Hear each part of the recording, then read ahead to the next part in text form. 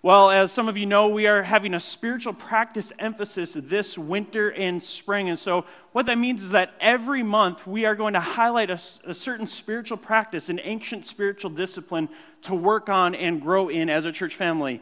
So the first Sunday of the month or the second Sunday of the month, depending on how time works, I'm going to preach on one spiritual discipline, one spiritual practice, and then in community groups and as individuals, we're going to resource you with things to help you practice that spiritual discipline throughout the month. And then on the off weeks, I'm going to preach the book of James. So starting next week, we're going to be into the book of James, and that's kind of going to be our standard go-to for preaching, but then once a month, we're going to do one sermon on spiritual practices and resource you to do those spiritual practices, because it's our belief that as a church, we need to grow in doing the things that we know.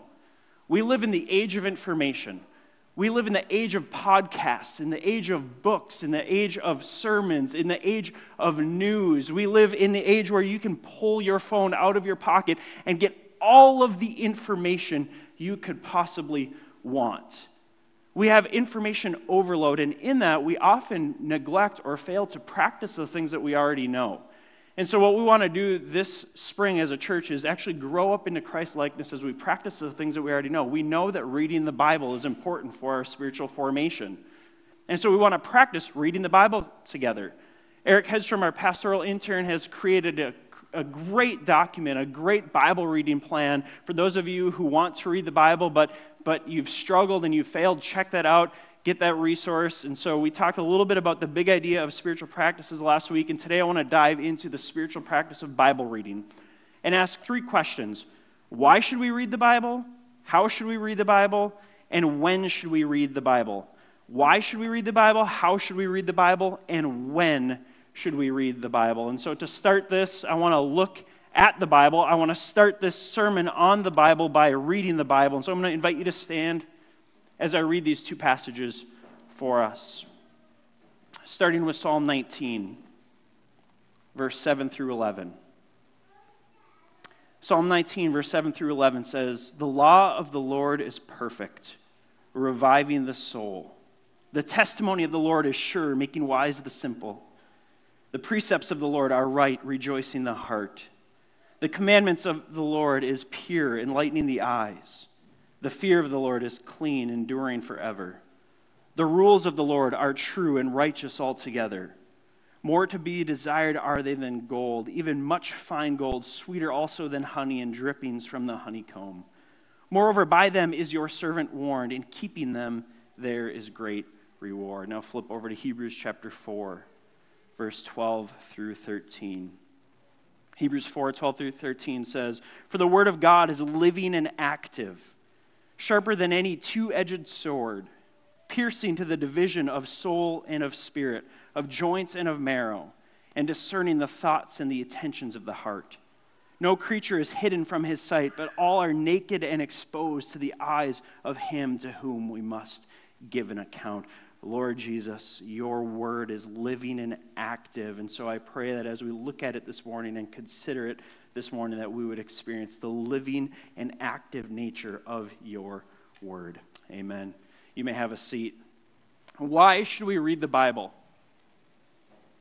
Other than because your pastor told you to, or because your parents told you to, or because your Sunday school teacher told you to. Maybe you grew up in a religious environment where you knew, I'm supposed to do this, I'm supposed to do this, I'm supposed to do this. Or maybe you are newly checking out the Christian faith and you've heard people say, well, if you're curious about Christianity, read the Bible. If you want to grow as a Christian, read the Bible. So why should we read the Bible other than because people have told us to? I think these 2 passages give us some great information and substance for why you and I, for why anybody should read the Bible, especially those curious and interested in growing as Christ followers. A couple reasons why we should read the Bible. The first one is it finds us out and fills us up. The Bible finds us out and fills it up. Look at Hebrews chapter 4, verse 12 and 13 with me again. It says, "For the word of God," the communication of God, the spoken word of God, the written word of God, the compiled word of God is living and active. It's sharper than any two-edged sword, piercing to the division of soul and of spirit, of joint and marrow, and discerning, I love this, discerning the thoughts and the intentions of the heart. it finds us out. It fills us up. Verse 13, and no creature is hidden from his sight, but all are naked and exposed to the eye of him to whom we must give an account. See, Hebrews here is teaching us that the Word of God, the Bible, is living and active. It finds us out and it fills us up. It's unlike any other book. And maybe you've probably felt some kind of stirring or emotion as you've read poems or other literature or different things where it really connects. It's like that identifies something deep in me. That identifies something that I've been thinking through, that I've been wondering, that I've been wrestling through, and that helps bring it to light. But the Bible is that on a whole nother level. I love this story of a professor at Princeton years ago. He was an atheist philosopher. His name was Emile Calais, and he married a Scottish Presbyterian, but he was an atheist. And so when they got married, he said, "No Bibles in my home. I don't believe in Christianity." And she was a watery Scottish Presbyterian, so she agreed to it. She said, "That's fine. I'd rather marry you than hold on to my religion and bring my Bibles into our home." And so they got married. And they had no religion in their home because Emile Calais was a atheist, didn't believe in God. And years later, they had their first kid. And as Brooke, you'll find out, and all the other expecting moms, and those of you who are mothers, as you'll find out, those first couple months are filled with this tender sweetness of holding your baby, helping your baby, and these frustrating moments, days, nights of sleeplessness, and not knowing what to do with this child, and also wondering, what's this child going to grow up to be like? I remember when I left home with Avery, our first daughter, and the nurse handed us this baby. I thought, I can't bring this child home and keep it alive, let alone grow her up. Hi, Avery. Let alone grow her up to be a Jesus-loving person. I don't know what I'm doing. I wanted to bring nurses home with me. Thankfully, I had Brittany. She's sane and stable. But what happened here is as Emile and his wife had their first kid, they both had those feelings of, I don't know what to do. I need inspiration. I need insight. And so Emile grabbed all of these ancient books and started combing through these different books. And he got a notebook, and he would put all these different quotes, all these different self-help tips, all these different things into this notebook. And this was supposed to be the source that when he was stressed out, burnt out, didn't know what to do, he was going to read this book and gain inspiration from it.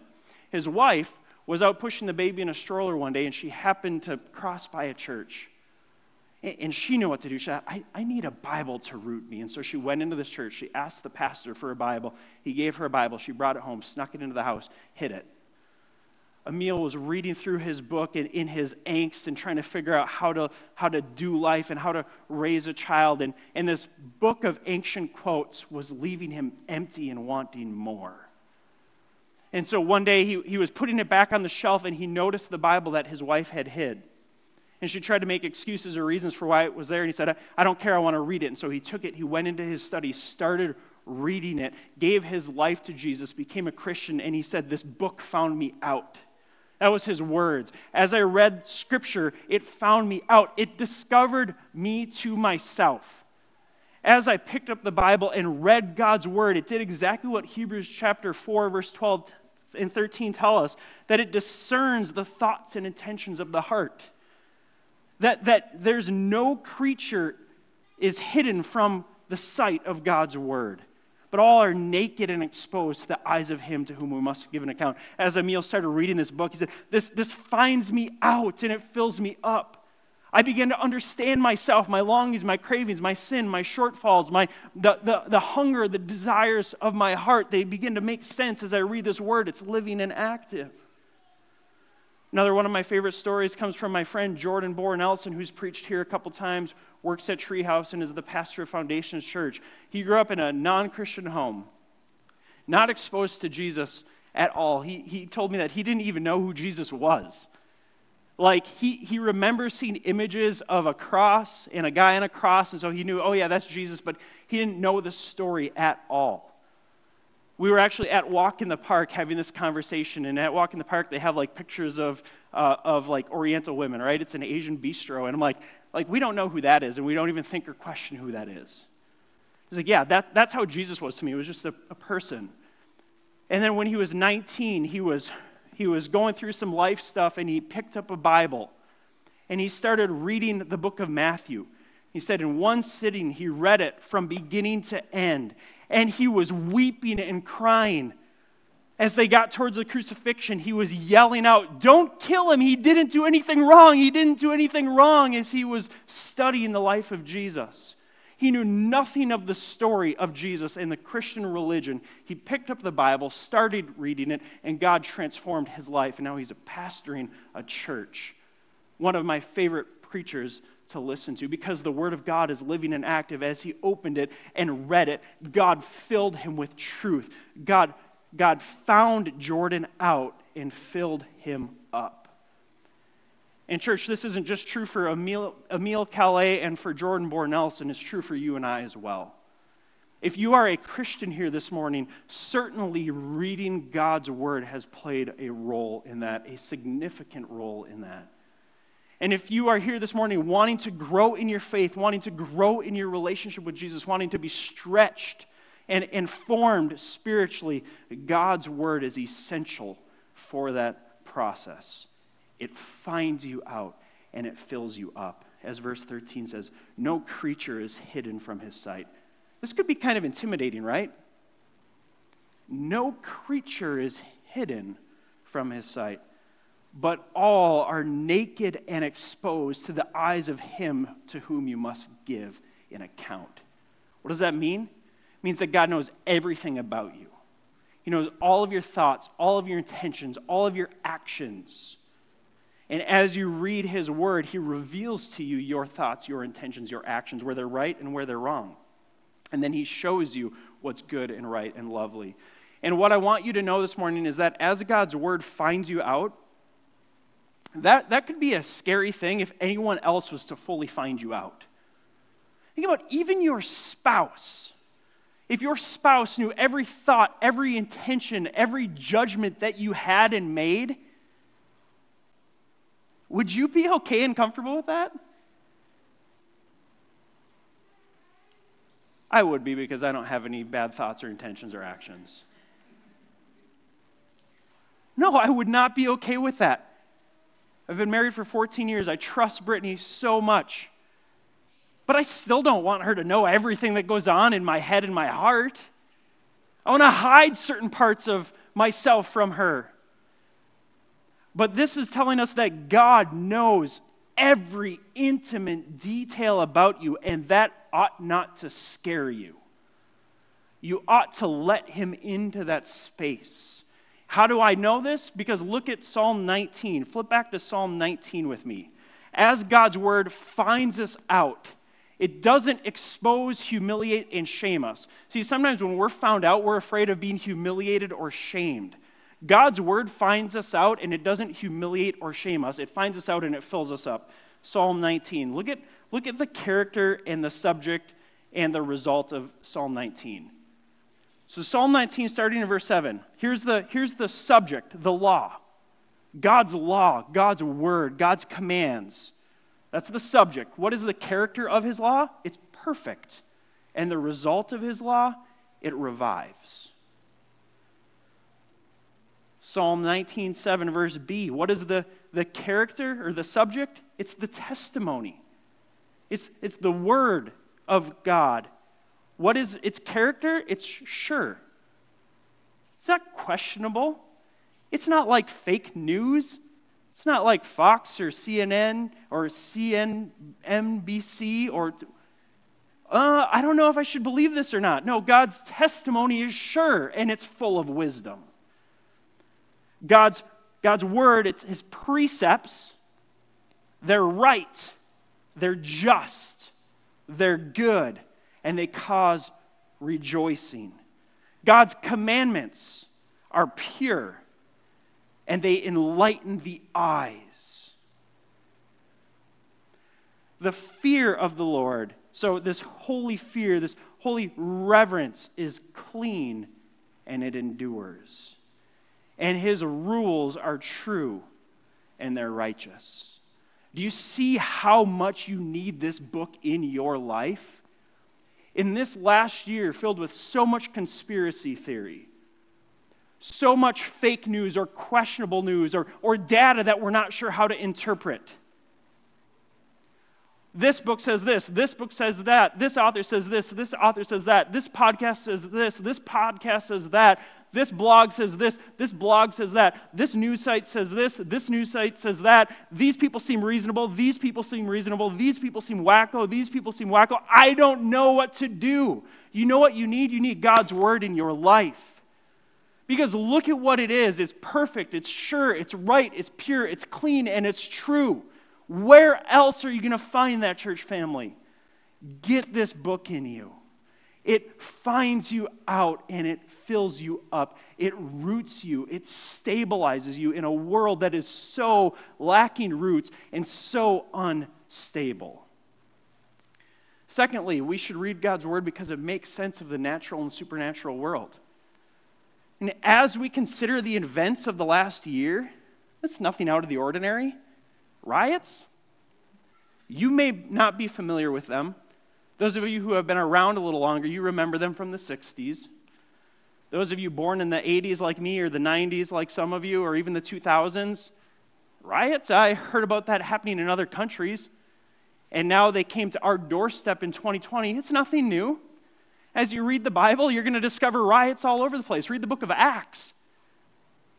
The followers of Jesus were involved in riots over and over and over again. Usually they were the reason for the riot. Nothing new. This book helps to make sense of the natural world. It also makes sense of the supernatural world. As you hear people talking about supernatural, spiritual phenomenon, angel sightings, demon encounters, doors opening and closing, well, guess what? God's word has categories for that. There is an unseen realm. As we get to know God's word, it will make sense for us of the natural world, the things that we see, taste, touch, and smell. And it'll make sense, it'll help us to make sense of the supernatural world as we probe it, as we study it, as we get to know it, and as we allow it to get to know us. Thirdly, we should read the Bible because it's been tested and found to be reliable. As an ancient document, the Bible is one of the most reliable pieces of ancient literature that exists. You can go and research this on your own. Read The Case for Christ from Lee Strobel. Read Reasons for God from Tim Keller. Email me. I have a list of other books that you could look at or podcasts that you could listen to that have great info on this. But as an ancient document, the Bible stacks up unlike any other ancient document. Homer's Iliad, we learned that in school. You have to read that in school. It's not even questioned as whether or not it's a trusted ancient source of literature, right? It's a story, but it's not even questioned. There's 643 portions of original manuscripts of Homer's Iliad. The New Testament has over 5,500 in Greek alone and almost 24,000 total.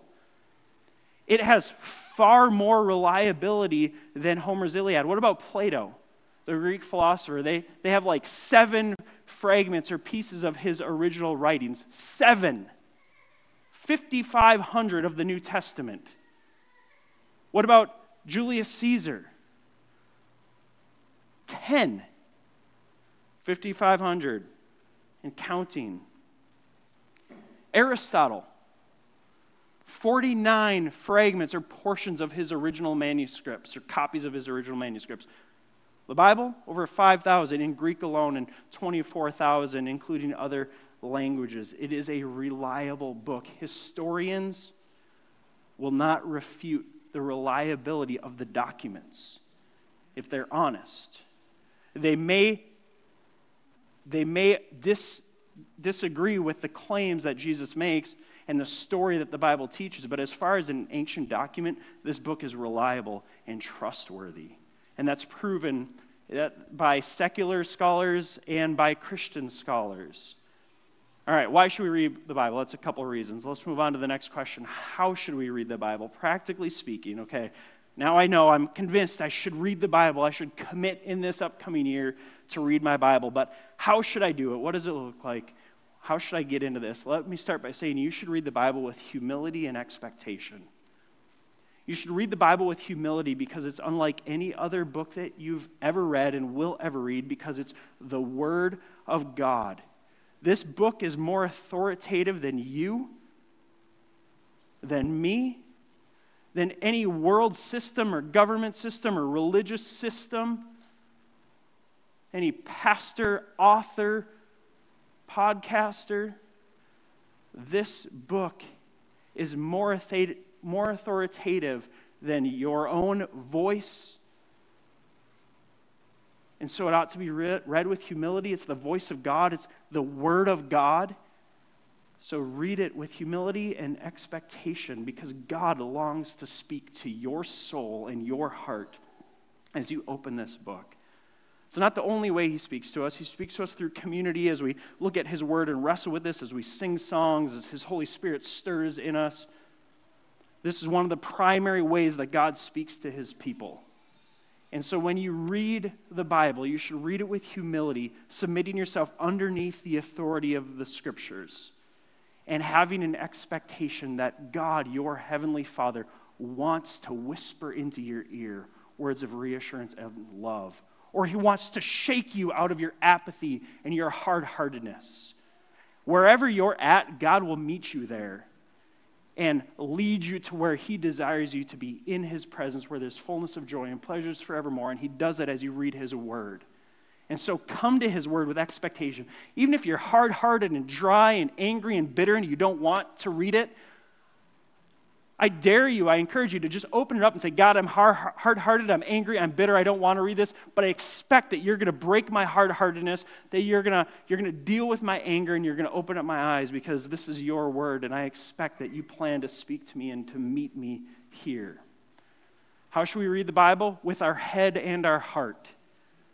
Some people tend to just want to feel the Bible, like meditate on Psalms and kind of think about, oh, how does this make me feel?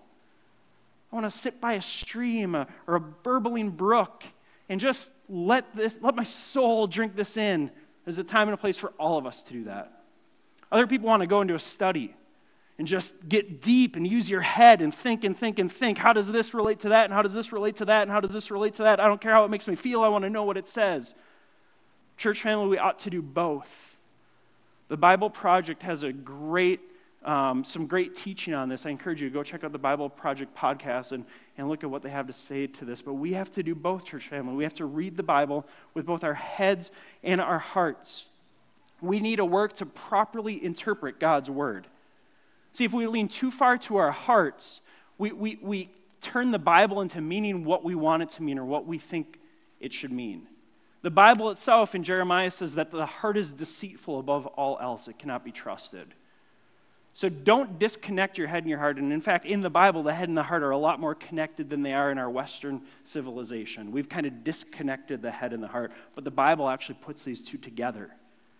They function together. And so we need to use both our head and our heart. We need to work to properly interpret Scripture. This means exegesis versus eisegesis. Exegesis is when we try and figure out the original context, try and think through, okay, in the Old Testament, God is speaking to the Jewish people, to the Israelites in the midst of Babylon. If I'm reading the book of Jeremiah, that's where they are. That gives some shape and understanding to the context here and the culture that's going on. What is God's original intent? Asking questions like, what's the literary style here? Is this poetic? Is this allegory? Is this history? Is this teaching? Should I interpret this literally, or is this an allegory? Like there's a psalm that says that God collects our tears in bottles. Literal? I don't think so. We might find out when we get to heaven that God has a whole shelf full of bottles with tears. Some of you will have multiple shelves full of bottles and tears. Some of you will have like one teardrop in one bottle. I don't think that's literal. Because a lot of things in the Psalms aren't literal. They're poetic. They're imagery. And so it helps, if we're going to read God's word, to use both our head and our heart to think through, what am I reading? What's the context? What's being communicated here? What was the original intent? If you're having problems figuring that out, get a study Bible. Go online, look at some commentaries, listen to some podcasts, ask your pastors and elders and community group leaders, and we will help you with that. But don't only engage the life of the mind. Don't only use your head, also engage your heart. And oftentimes God's word, it'll work like this. As you engage your mind, it'll flow into your heart. As you begin to think about what's being said here in its context, in its purpose, it'll begin to stir your heart with a greater affection for Christ. Don't divorce the two. Keep the two together. Thirdly, how should we read the Bible? With zeal for application. Again, we live in the age of information. And so many of us, we want to know new things about the Bible. That's a good desire. Be careful, though, that you're not always filling your mind with new information, new facts, new theological ideas, new things that you've discovered about God's word, but you're not applying the same old things that you know to be true, like love your neighbor, pray for your enemy, pray for those who persecute you, give your money to the poor. I'm going to brag on my kids a little bit. We were, just a couple weeks ago, after Christmas, they had got some cash for Christmas, and they were with me on 2 different times. 2 different kids were with me on errands, and they had some cash. And we were leaving a store, and there was a homeless guy on the side of the street. And they said, "Dad, we should give some money to him." And I said, "I don't have any cash, but you do." Convenient, right?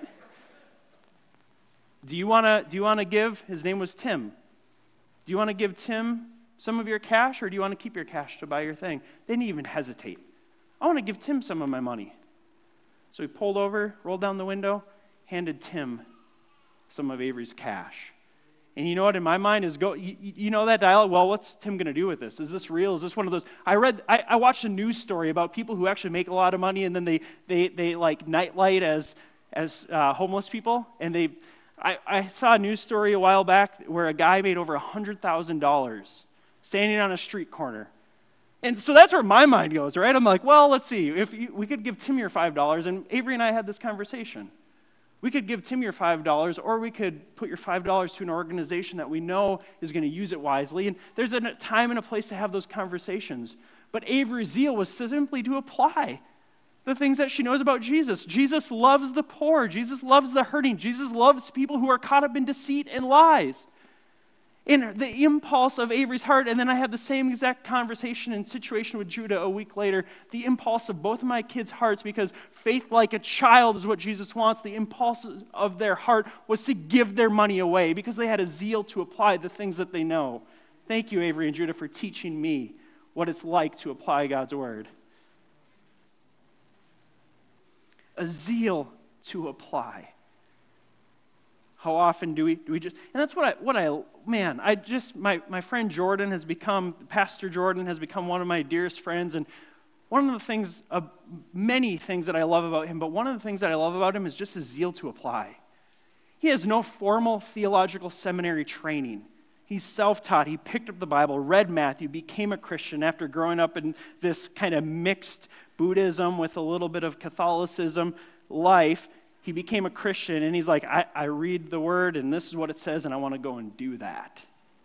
And I want to be around that kind of faith, not the kind of faith that has to take hours and hours and hours to try and figure out the little nuance here and then get in a theological debate and discussion and disagreement with another church about this versus that. And so, church family, when we read the Bible, we should read it with a zeal for application. Now, again, to engage the mind, we don't want to apply the wrong things and apply it wrongly. So again, don't divorce the head and the heart and the hands. Really keep the three of those together. We read the Bible with our head and our heart and our hands, but we read it with a zeal for application. And I think that's missing specifically in Western Christianity. Look at these verses here, just simple reminder. And Jesus says to his followers, if you love me, you will keep my commandments. Not debate over what my commandments are. Should we keep them? Should we not keep them? When should we keep them? When should we not keep them? What is the Sabbath really? What does it mean to give to the poor really? Who's poor? Who's my neighbor? Do I really need to love this person or that person? What about this political party or that political party? What about this situation or that situation? No, if you love me, you will keep my commandments. And then James, the book that we're going to study starting next week, says, be doers of the word and not hearers only. How many Christians listen and listen and listen and podcast and podcast and podcast and read and read and read and attend church and attend church and attend church, and they don't do a thing that Jesus tells them to do. Read the Bible with a zeal for application. Now, lastly, when should we read the Bible? To get very practical, when should we read the Bible? You know the first one, right? It's in the morning. No, I'm kidding. For those of you who aren't morning people, when you should read the Bible, when you should start by reading it when you're most alert. I have found, both my wife and I have found, I'm a morning person, she's not a morning person, but we would both say that in the morning is best for us. Because the Word of God has a way of waking you up and making you alert when your mind's not distracted, when your mind's not filled and cluttered with other things. But some of you, maybe you found that reading the Bible midday is really the best for you. Maybe afternoon or evening.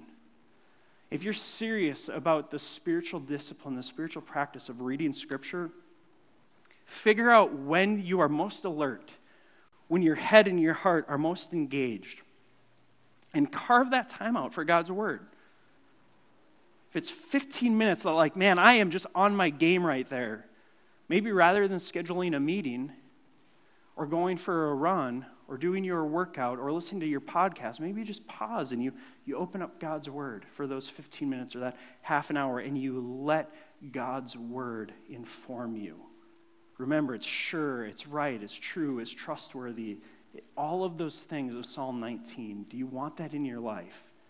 Read God's Word when you're most alert. And don't be legalistic about it. If you're a morning person, don't expect everyone else around you needs to be a morning person.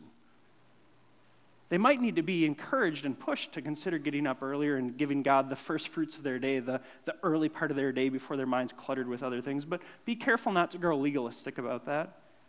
Some people need to read Scripture at night or later in the day. Maybe you just need to listen to Scripture as you go for a walk. Get the audio version of the Bible and let it fill your mind as you walk. Whatever it is for you, figure that out and do it. Secondly, when should you read the Bible? When you don't feel like it specifically. Just want to encourage you that when you feel like I'm in a boring section, maybe skip over the boring section. Not always, right? Sometimes plow through that boring section and allow God to illuminate it for you and make that section living and active.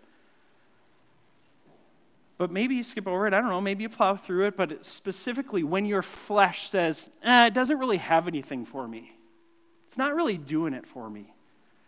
Life is too busy. I have too many different things going on. I can't quite fit it in. Specifically in those moments, discipline yourself. That's why they're called spiritual disciplines or spiritual practices. Because discipline or practice means pushing through when we don't want to.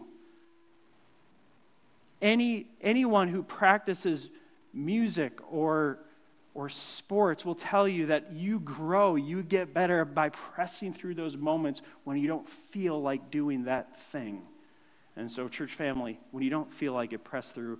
And then lastly, we should read the Bible in community. Read the Bible in community. This is actually the primary way, the best way to read and apply the Bible. Because we are products of our time and our culture, so many of us have been taught and raised to do our daily devotions, right? Do our personal devotions. Me and God. Open up my Bible and read. God, what do you have for me? What do you have for me? What do you have for me? So much so that when we read the yous in the Bible, we think it's a you to us. When really God is saying you to the community, to the church. When you read the book of Colossians and it says you, it's not saying you, it's saying you. Now, you can apply these things personally and individually, but they're written to a community, to the community of God. These letters from God, these instructions from Jesus are given to a community of people, and that's how they're best understood, that's how they're best applied. So be careful not to become too much a product of your culture and think, what is God saying to me? What is God saying to me? What does God want from me?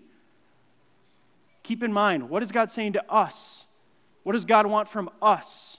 How does this apply for me in the midst of us? This is why we gather or live stream and open up God's Word, because it makes most sense and it's most applicable in community. I can't tell you how many times people have gone astray because they've read verse and they're like, this is what God is saying to me, and their entire community is saying, I don't think you're hearing that right. I don't think you're interpreting that right. and somebody goes astray because they're applying it to them individually rather than in the context of a community. So often when people leave the faith or they leave the church or they go off on their own, it has kind of this spiritual covering, like, well, I was really reading and meditating my Bible and God wants me to go do this. And oftentimes they end up leaving or abandoning their faith because they take it out of community. And so, church family, I encourage you as you read, do it in community. If you're not in community, pray that God would place you in community. Park Community Church, it's our middle name, right? Community. We exist to build communities of people reading and applying God's word together. And so find a way to do that. Lastly, as we close down this morning, we haven't been doing communion for the last couple weeks because it felt weird to do it virtually. So I'm glad to have you back here in the building. Those of you who are here, those of you who are at home, if you want to join us for communion, you can find something that resembles communion. It really doesn't matter. You can use whatever food and beverage you have there, but I'd invite you to join us in communion as we consider the application of God's word. And I want to flip to Luke chapter 24 and close down this sermon with you as we transition into communion and then singing the gospel. Luke chapter 24. Listen to how Jesus pairs kind of this idea of communion, his life given for us, with the necessary part of his word for his church family. And then Jesus said to them, the disciples, he said, "These are my words that I spoke to you while I was still with you, that everything written about me in the law of Moses and the prophets and the Psalms must be fulfilled." Everything on the left side of the book, the entire Old Testament, is written about him. The scriptures, Old Testament points us to the Messiah. New Testament shows us who this Messiah is. It's all about Jesus. The Psalms, the prophets, the commandments, they're all fulfilled in Jesus. Verse 45, he says, "Then he opened their mind to understand the scriptures." That's ultimately what you need. As we read God's word, we need the Holy Spirit of God to open up our mind to understand these scriptures, that they would be living and active to us. Verse 46, "And Jesus said to them, 'Thus it is written, that the Christ should suffer and on the third day rise from the dead, and that repentance and forgiveness of sins should be proclaimed in his name to all the nations, beginning from Jerusalem. You are witnesses of these things, that repentance and forgiveness of sins should be proclaimed in his name to all the nations, that the Christ should suffer on the third day but rise from the dead.'" As we read the scriptures, that's what we're looking for. How does this point us to Jesus? How does this show us Jesus? How does Jesus grant us new life? And so as we gather as a church family, we read his word in community and we take communion as a community of faith. If you are a follower of Jesus this morning, I invite you to grab the little communion packet in front of you. Pull off the top layer and take out the cracker, which symbolizes Jesus' body broken for us, as Jesus himself said that he would suffer on the third day. His body broken for you and I.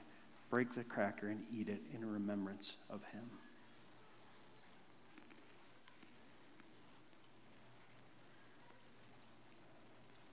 And as a part of his body being broken for us, his blood was shed for the forgiveness of sins.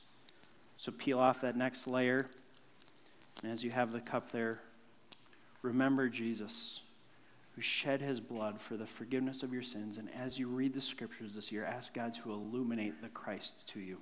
Let's take together. Let me pray. Jesus, we thank you. We thank you for opening our minds to understand the scriptures. Jesus, we thank you that you suffered on the third day, but you rose from the dead. I thank you that repentance and forgiveness of sins has been proclaimed to us, those living in a different country across the world from you, 2,000 years after you lived, and in you we have new life. Lord, may you continue to breathe the breath of life, the word of God, the living and active truth into our lives on a daily basis. For your glory, for our good, and the advancement of your gospel, we pray. Amen.